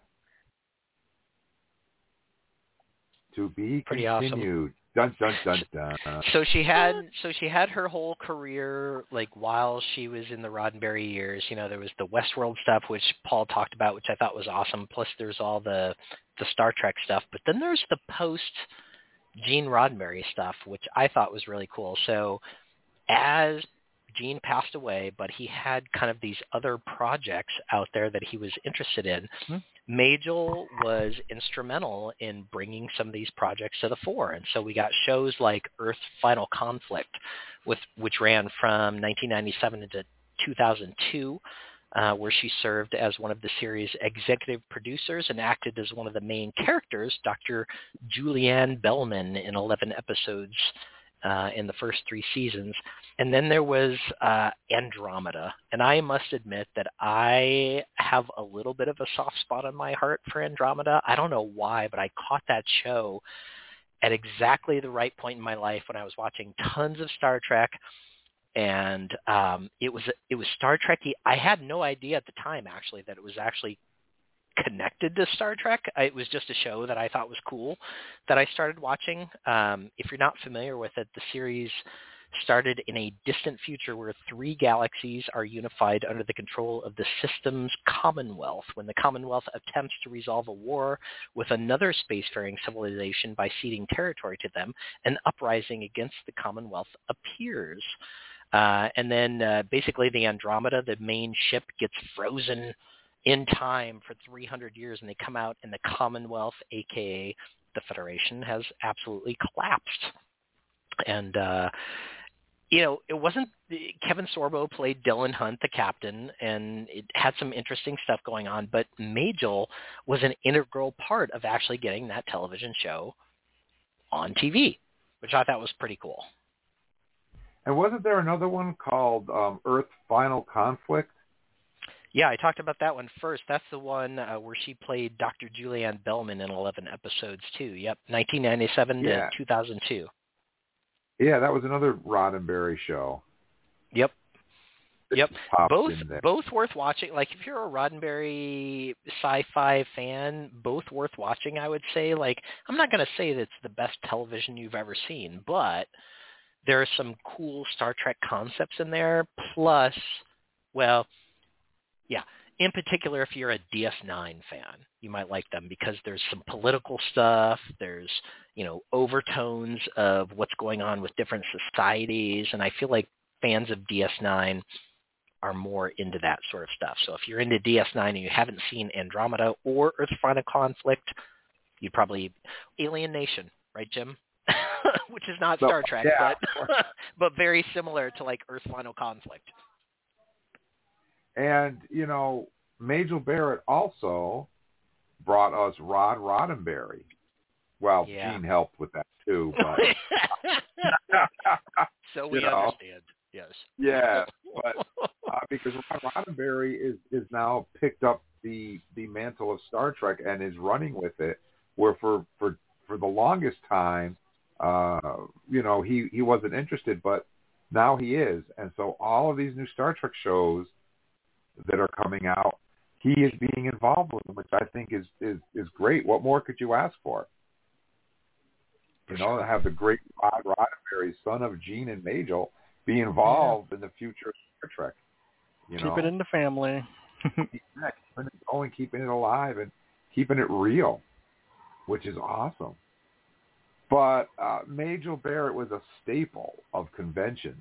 I mean, she really worked her tail off for Star Trek. And the merchandising started with Lincoln Enterprises. And I if it wasn't for her, I don't know if we would have, the action figures that Paul collects and all the things that we love, because, it was her and Lincoln Enterprises that proved Star Trek is marketable. We can make merchandise for Star Trek. And she started it with Lincoln Enterprises. So, she was a true Ferengi, Lobes for business. She had the lobes. Forget about Ishka. We have Majel. I mean, basically, Ishka is kind of Majel, right? Yeah. Yes. Actually, she is. And, I can't express enough. I mean, I feel fortunate that I had the opportunity to meet her. Yeah. Special. She was just the sweetest, nicest. I can't.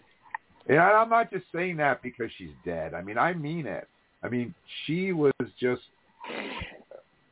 and I can't say enough nice things about her.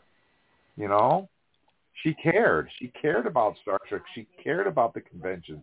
She wanted to see them succeed, and she was willing to do whatever she could do. She was just an awesome, awesome person all the way around.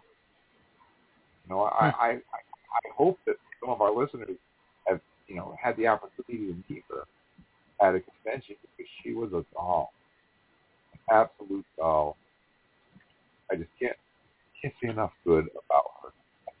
You know, and like Paul said, if it wasn't for her, we wouldn't have Strange New Worlds. We wouldn't have which is odd because she did Nurse Chapel and Number One, and they're both incredibly strong female characters on Strange New Worlds that were influenced by her portrayal. So, as much as we talk about Lucille Ball and her relevance to Star Trek, I think Majel Barrett is right there. She really... Yeah, well, the interesting thing to me, Jim, about Majel Barrett is that she kind of rides that line between like strong feminist woman who is independent and doing her thing and representing characters that are of that ilk back in the day, way before anybody else was doing it. And also, she was married to Gene Roddenberry, so when she was written into being Chapel, the reason that they changed Chapel's hair color to blonde and the reason that they put her in a miniskirt and all this stuff was that she was a woman, and they were trying to make the show a little bit more appealing to the 18 to 40-year-old male demographic, which was the demographic that was seen as being the Star Trek demographic of the time. And I think that was probably correct. But I'll just say all of that and then also back it up and say, yeah, and she worked it. Like as Chapel, I don't see who, is only there because she's cute. I see her as somebody who's an integral part of the Enterprise, that if she wasn't there, some part of the bridge's operations wouldn't operate properly. So even though Gene had to kind of sexy her up a little bit and change her role and give her different lines and that sort of stuff, I feel like there's still a little bit of that initial Majel, proto-feminism in that Chapel character. Well, Majel and Spock, I think, played it up really well on TOS, and they got that spark which they played off of on Strange New Worlds started, Yep. And we're seeing that come to fruition on Strange New Worlds. And, TOS, they weren't allowed, there was a lot of things they weren't allowed to do on TOS. And now that we have Strange New Worlds streaming, they're allowed to go in directions which maybe they couldn't have before. That's one of my favorite things, Jim, is to analyze Star Trek from today's viewpoint and then analyze Star Trek from a 1960s or a 1990s viewpoint, because I do think that it makes a big difference, right? You have to kind of say like, okay, they did this, but what was the context of the time, and how did that affect the choices that they were making? And the fact that Majel was number one in the cage, and the cage never got viewed because of many reasons, but also number one's portrayal as a character, was not seen as a marketable thing. It just furthers the idea that Star Trek to me is one of the most progressive franchise of all time, right?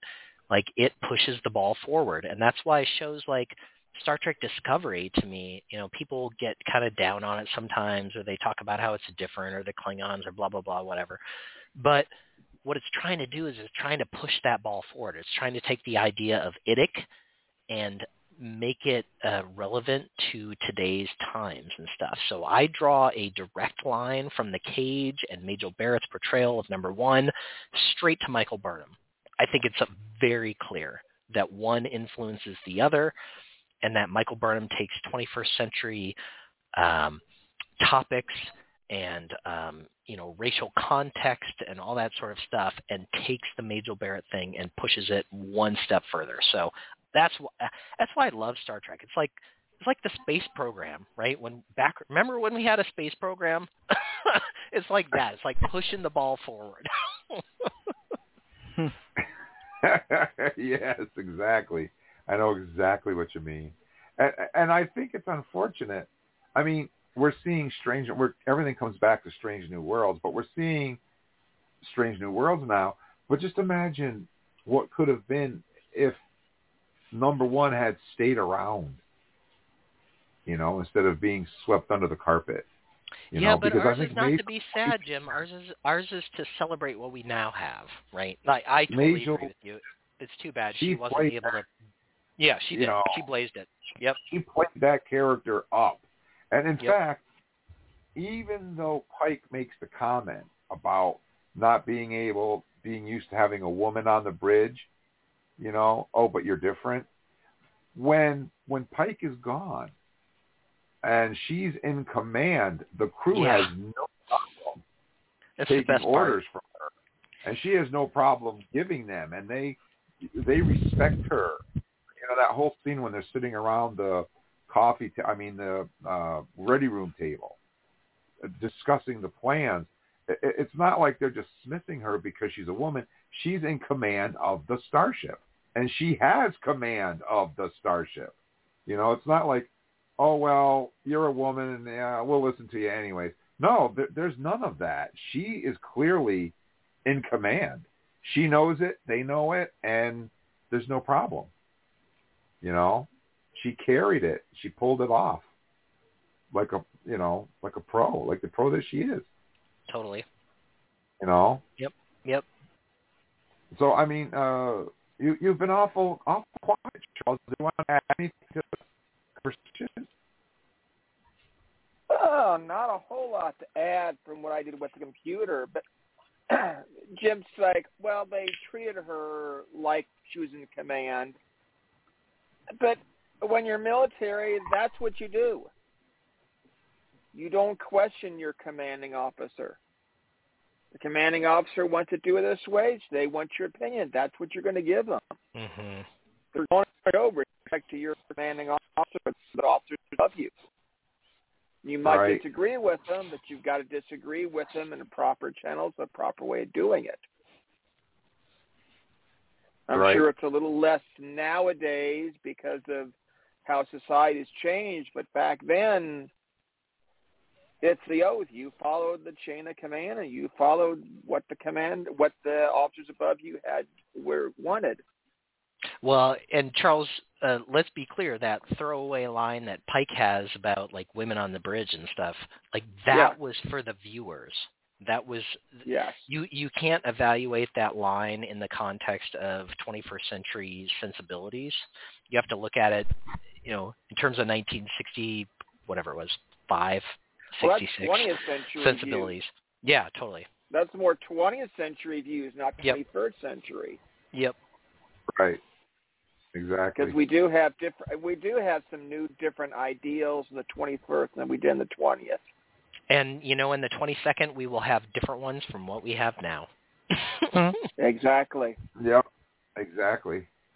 How about you, David? Did you want to add anything about Majel Barrett or any of the characters that she's played? Or Well, a lot of this apparently is all new to me. I mean, I don't know really a lot about her per se, but this guy kept bringing up a lot about the comments where Pike, the TOS Pike, mentioned that, he couldn't, the whole woman on the bridge thing, but she looked at her and she said, but you're different. I actually like the way that Strange New World turned that around, and it turned out that she was, an Illyrian or something? Yep. So I like that. And so, yes, she's not a human woman, but she's an alien woman, yes. But I think the TOS Pike meant that, women are different, I guess, when they're aliens. But anyways, yeah. So I don't really know what I could say a whole lot about. I mean, to me, I learned quite a bit. I didn't know that she was part of the Union train station voice, which I thought was kind of cool. By the way, Eric, do you know what year that was when she started that job? I don't know specifically, but I got the sense as I was doing research that was in the 80s. Yeah, the mid 80s maybe. Cool. Yeah. So I mean, to me, I don't know.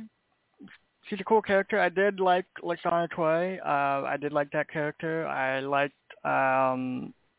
number one. I liked Chapel. I like them all. That she did a pretty good job, and I was actually surprised when I first heard that she did both number one and Chapel. I was like, that's kind of weird, but I mean, you know, you gotta go with it. So yeah, I don't know. Original Chapel has probably the best hairdo in all of Star Trek. Do you think she would have hated that hairdo, kind of like what Elizabeth Dennehy did? She's actually talked about it. Yeah, Majel Barrett has talked about wearing that wig before, and she's talked about how heavy it was. Apparently that thing was incredibly heavy, and it had this like dense weave to it, and it was hard for her to actually balance it on her head. You mean it wasn't her real hair? I don't know if it was real hair or not. That's an interesting question. Yeah, but it has such a funny texture because you if you're a person who is tactile at all and actually follows how to do things, like you look at that hair and you're like, no, that's actually impossible to do as a hairdo. I don't understand what's happening. Oh, you mean similar to the Paramount Mountain Pike hairstyle? Well, Pike's got gel, man, but the whole basket weave thing on Chapel is really out of line. No cosmetologist would be able to actually do that. Yeah, and it, you know, in Star Trek: The Motion Picture, when McCoy beams aboard the Enterprise, he says, "I hear Chapel's an MD now," and he says, you know. And he mentions, I'm not going to need a doctor to argue my every little diagnosis with me as he goes down the hallway complaining. So she becomes a doctor by the time we see her in the motion picture.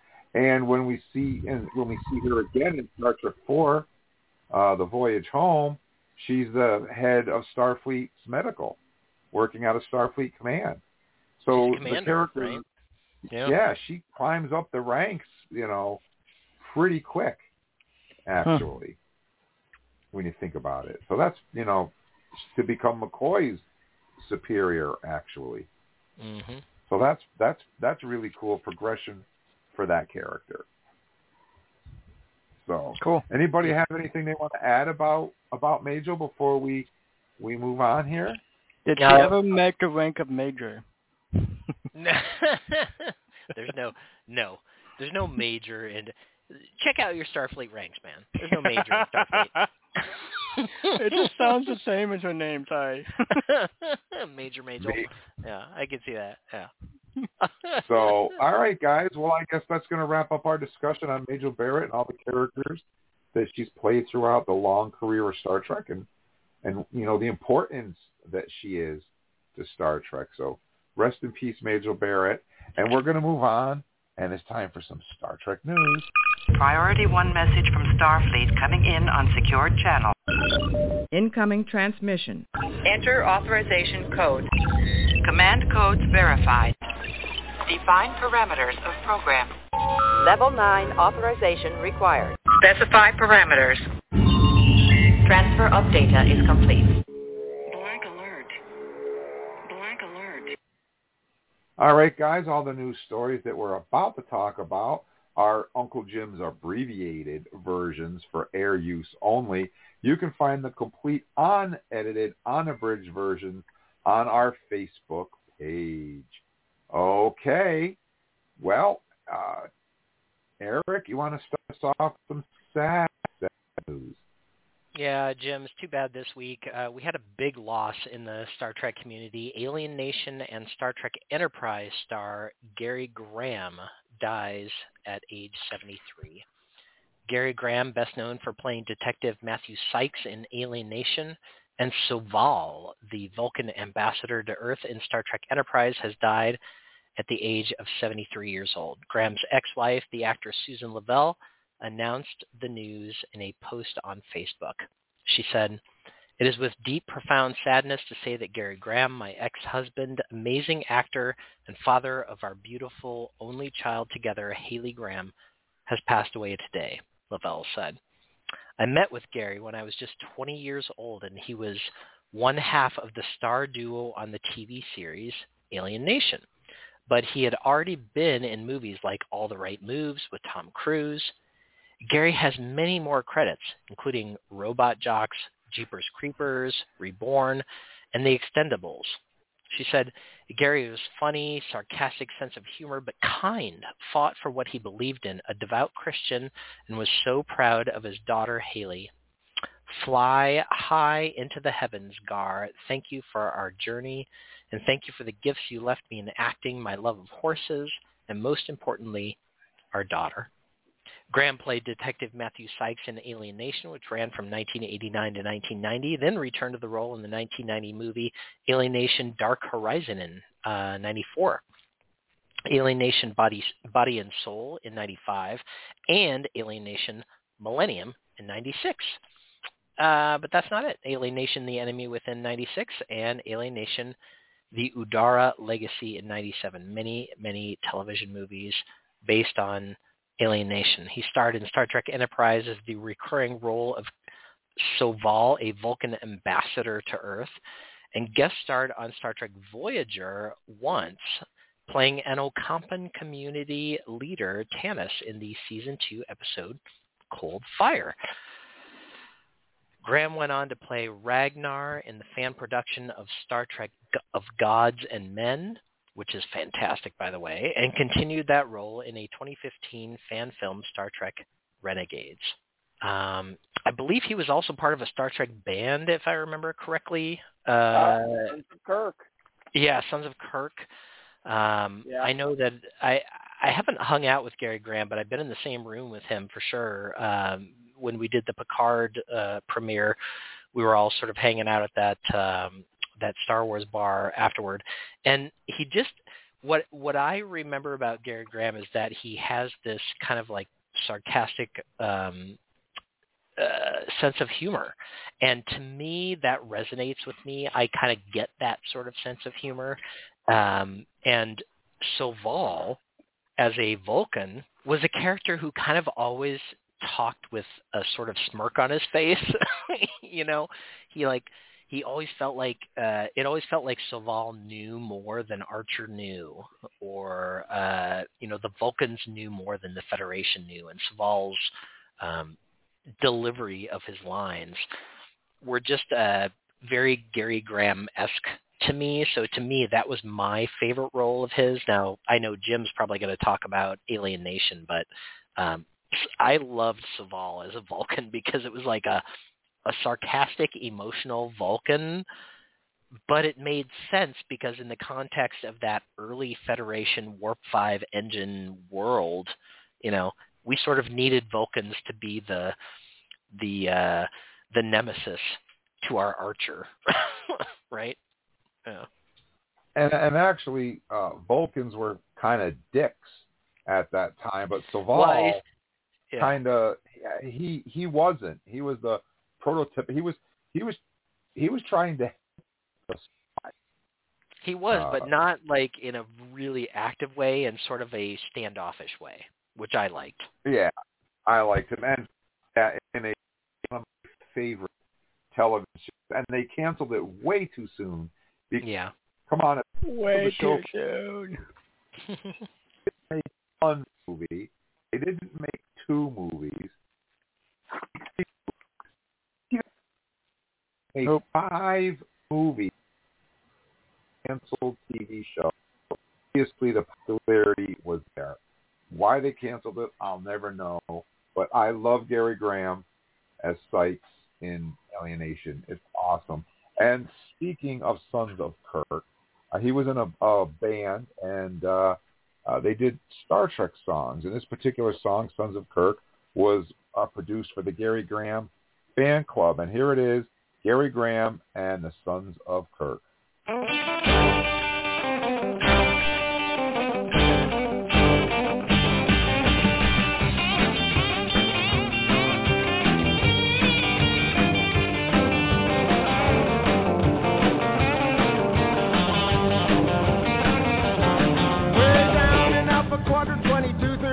Came a kid born to change the course of history. He was a space cadet, said he was number one, who could handle a starship like it's never been done.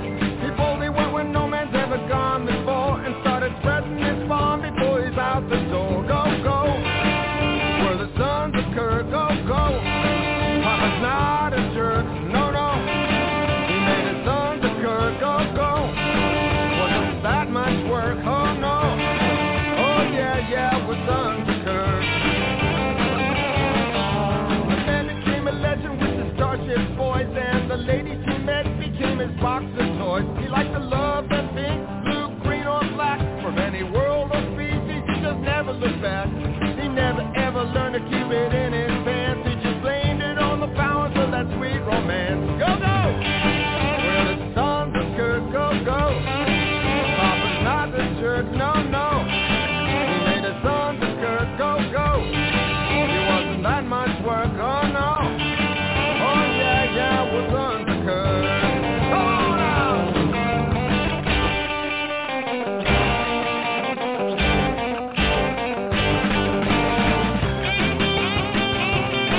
Woo.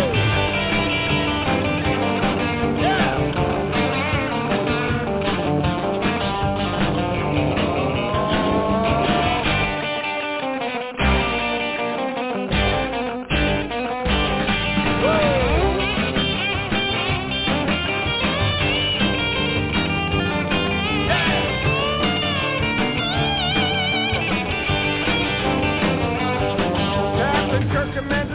Like you never seen, while getting busy with the ladies from the world of green.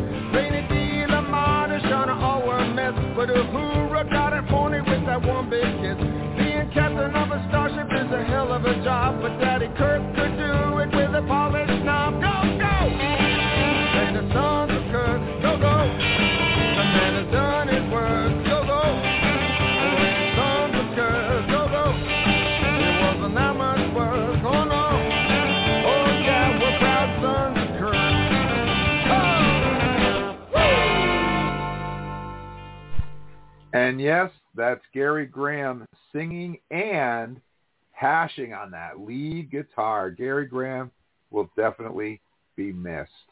And we have time for one last story here. If you guys don't want to know about Star Trek Discovery Season 5, I suggest you mute your mics right now, because Star Trek Discovery Season 5 episode titles have been revealed, and I'm going to tell you what they are right now. So, Charles, you want to mute your mic so you're not going to listen. So the titles for the 10 seasons, the titles for the 10 episode 5 season, 10 episodes of season 5 have been revealed on the official site for the Writers Guild, which registers each script's. Production for season 5 of Discovery was wrapped up in late 2022, with writing completed earlier this year. The episodes are due to debut in April. All right, guys, are you ready? Here we go. Episode 1 is entitled The Red Directive. Captain Berman and the Discovery are sent to receive a mysterious 800-year-old Romulan vessel until the artifact hidden inside is stolen, leading to an epic chase. Meanwhile, Saru is offered the position of a lifetime, and Tilly's efforts to help pull her into a tangled web of secrecy. That's episode 1. Episode 2 is entitled Under the Twin Moons. Episode 3 is entitled Janal. Episode 4 is entitled Face the Strange. Episode 5, Mirrors. Episode 6, Whistle Speak. Episode 7, Iraq, Labyrinth. Episode 9, Lagrange Point. And the final episode to ever air for Star Trek Discovery, Episode 10 of Season 5, is entitled Life itself. And that wraps up our podcast for tonight. You guys can ponder what some of these episode titles might mean. I hope that Mirrors might be an episode that's going to set up Section 31 with Emperor Giorgio. Maybe, maybe not. I'm just guessing. But a lot of great stuff here. And I, for one, am looking so much forward to Discovery Season 5 because it's one of my favorite Star Treks, and I will be sad to see it go. All right, guys, that wraps up our podcast for tonight. I want to say thank you so much to the Leslie Hoffman for giving us a call and sharing some of her stories with us. Thank you so much to Leslie. I also want to say thank you to Paul for hanging out and Trek Talking with us. He had to jet early, but that's all right. Thank you so much, Paul. And thank you so much to David for hanging out and Trek Talking with us. Thank you, David. Sweet. It was awesome. Thanks. And thank you so much to Charles for hanging out and Trek Talking with us as well. Thank you, Charles. Thank you. Always a lot of fun. And thank you, of course, to Eric for hanging out with us as well. Thank you, Eric. You bet, Jim. Literally always one of the highlights of my week. And we have another highlight coming up on Monday. You guys want to tune in because we're going to, we're not going to book Nook. We're going to audio file Patrick Stewart's new memoir, Making It So. So you that's definitely. Cool. I love that we're doing a book Nook that's all audiobook. That's a first. Yes. And with Charles and I as like heavy audiobook fans, it's for fun because it feels unique. Definitely. Yeah. I've never. In fact, the book was so good, I listened to it twice. I know, I did too, actually, Charles. Never. To me, reading a book. Well, we'll talk about that on Monday. So we're going to be audio filing Patrick Stewart's book, and I have a clip to play from the book as well. And we're going to announce our winners of the book, which I have right here, and I'll get out in the mail to our lucky winner. We have 3 runner-up. We're going to play the clips from our runner-ups, and we're going to announce the winner on Monday, so check that out. And next Thursday, Greg Sargent's going to be with us, who plays an Andorian security officer, Thon, in Star Trek Enterprise's first season episode, The Andorian Incident.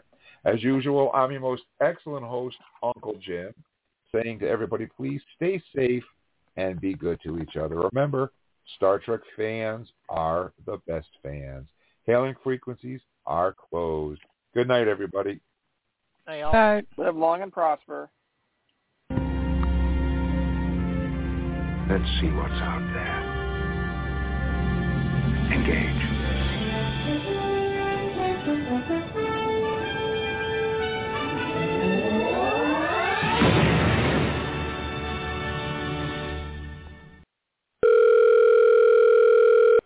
Hello. You have reached the Q Continuum.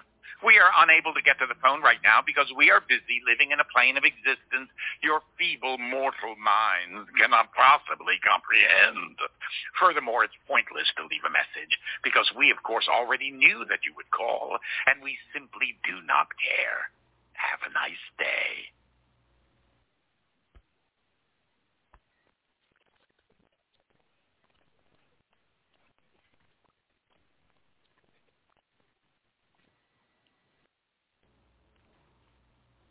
Lucky Land Casino, asking people, what's the weirdest place you've gotten lucky? Lucky? In line at the deli, I guess? Aha, in my dentist's office.